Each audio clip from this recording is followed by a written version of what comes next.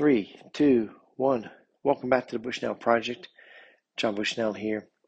And we are continuing through Joshua as we continue to attempt to get all of us reading God's Word more and to be better at reading it, listening to it prayerfully, and having that fellowship with the Lord and with one another as we go through God's Word.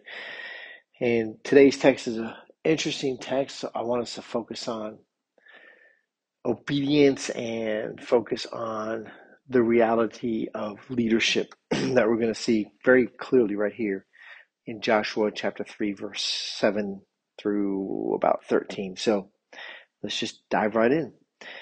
The Lord said to Joshua, "Today I will begin to exalt you in the sight of all Israel, that they may know that as I was with Moses, so I will be with you. And as for you, command the priests who bear the ark of the covenant, when you come to the brink of the waters of the Jordan, you shall stand still in the Jordan." And Joshua said to the people of Israel, "Come here and listen to the word of the Lord your God." And Joshua said, "Here is how you shall know that the living God is among you, and that he will, without fail, drive out from before you the Canaanites, the Hittites, the Hivites, the Perizzites, the Girgashites and the Amorites, and the Jebusites.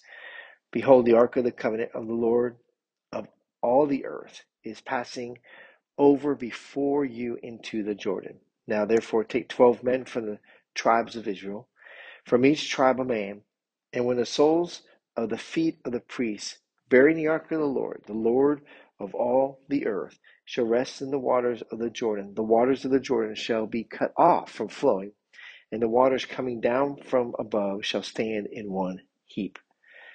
And we'll stop there. So this is, I didn't say this at the very beginning, Joshua chapter 3, verse 7 through 13. And so a couple of interesting things here. One, God is exalting a man. He exalted Moses in the sense of he knows God created us, and he knows that we need leadership. He also knows how faulty leadership is. And so he was very hands-on with Moses, and he is very hands-on here with Joshua. So as a leader, if that's what you are, to be reminded here that you're faulty and you need God. Also, most of us probably aren't the kind of leader Joshua and Moses are that is in charge of an entire people group. And so we should be humbled by whoever is following us, that God would use us in the lives of a few. All right, so Joshua's going to be exalted, not so that they can lift up Joshua, but that they will continue to follow after God as he does these great works, and Joshua is his mouthpiece. And he's about to do another great work. He's done lots for these people, feeding them daily, protecting them, causing their clothing not to wear out for 40 years, or their sandals. A lot of things that we just take for granted, right?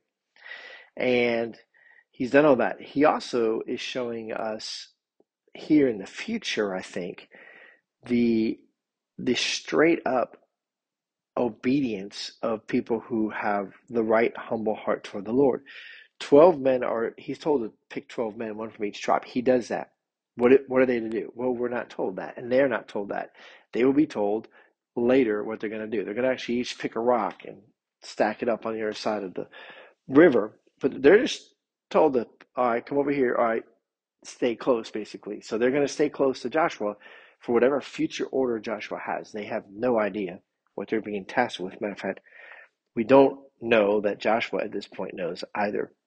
So just understanding the idea of the kind of leadership God is looking for in any of us, in any role that we have, is that we're servant-oriented, that we're humble, that we realize that apart from God, we're ridiculous in any type of leading we try to do, whether it's leading a small family, leading a small Bible study, or a company, or whatever it might be, whether you're an elected official, whether you're paid as a boss, whatever it might be. that apart from God, really we are nothing. We need the Lord. And two, as God's followers, we're to be really obedient. And so we see that in these 12 guys that are being picked. They're just, okay, I'm here. What do you want me to do? Oh, just stand by. Now it doesn't say that, just stand by, but it's the way it's the way it reads. And I'll read it again because I kept reading, so you might not have understood that there was an end to the sentence here. So now, verse 12. Now, therefore, take 12 men from the tribes of Israel, from each tribe a man. Period. The next sentence has nothing to do with those 12 men. Matter of fact, we won't see that, I don't think, until chapter 4, when they're going to be asked to collect these rocks. So they are going to be used here in this moment, not 40 years later. But it is just interesting, I think, looking at this. And then in light of everything that's going on in Israel right now, not to miss this one sentence here, these people that are going to be driven out from before you. So they have the Canaanites, the Hittites, the Hivites, the Perizzites, the Girgashites, the Amorites, and the Jebusites. So there are, what is that? That is 1, 2, 3, 4, 5, 6, 7 people groups there, all of which have been fearing this moment for 40 years, and all of which obviously are no match for God. And who is this God, right? Well, he is the Lord of all the earth. It was repeated twice in this small section. The Lord of all the earth. The Lord of all the earth. So who is our God? Oh, he's the Lord of all the earth. He is the Lord of all the universe. He is the creator of all things. By him and for him, all things were made, is what Colossians tells us.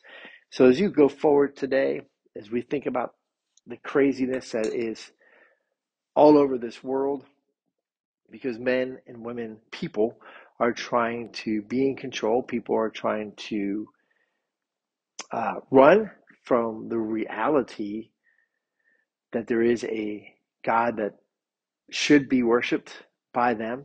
And we want to run from that. We don't want to humble ourselves to God. And so many people on this planet right now are in total rebellion to God. And God is dealing with them and will deal with them.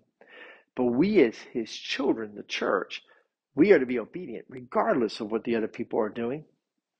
And that's what's happening here. So Joshua's going to lead the people. They're to be obedient regardless of what happens to the other 6 tribes that are going to be pushed out. They're to be obedient to God. And even as they push these people out, we'll see, like with Rahab, that there are some people who appeal to the Israelites because they recognize who they're up against. Oh, we're up against the God of the universe. Well, I'd like to worship the God of the universe, actually. I'd like to worship him.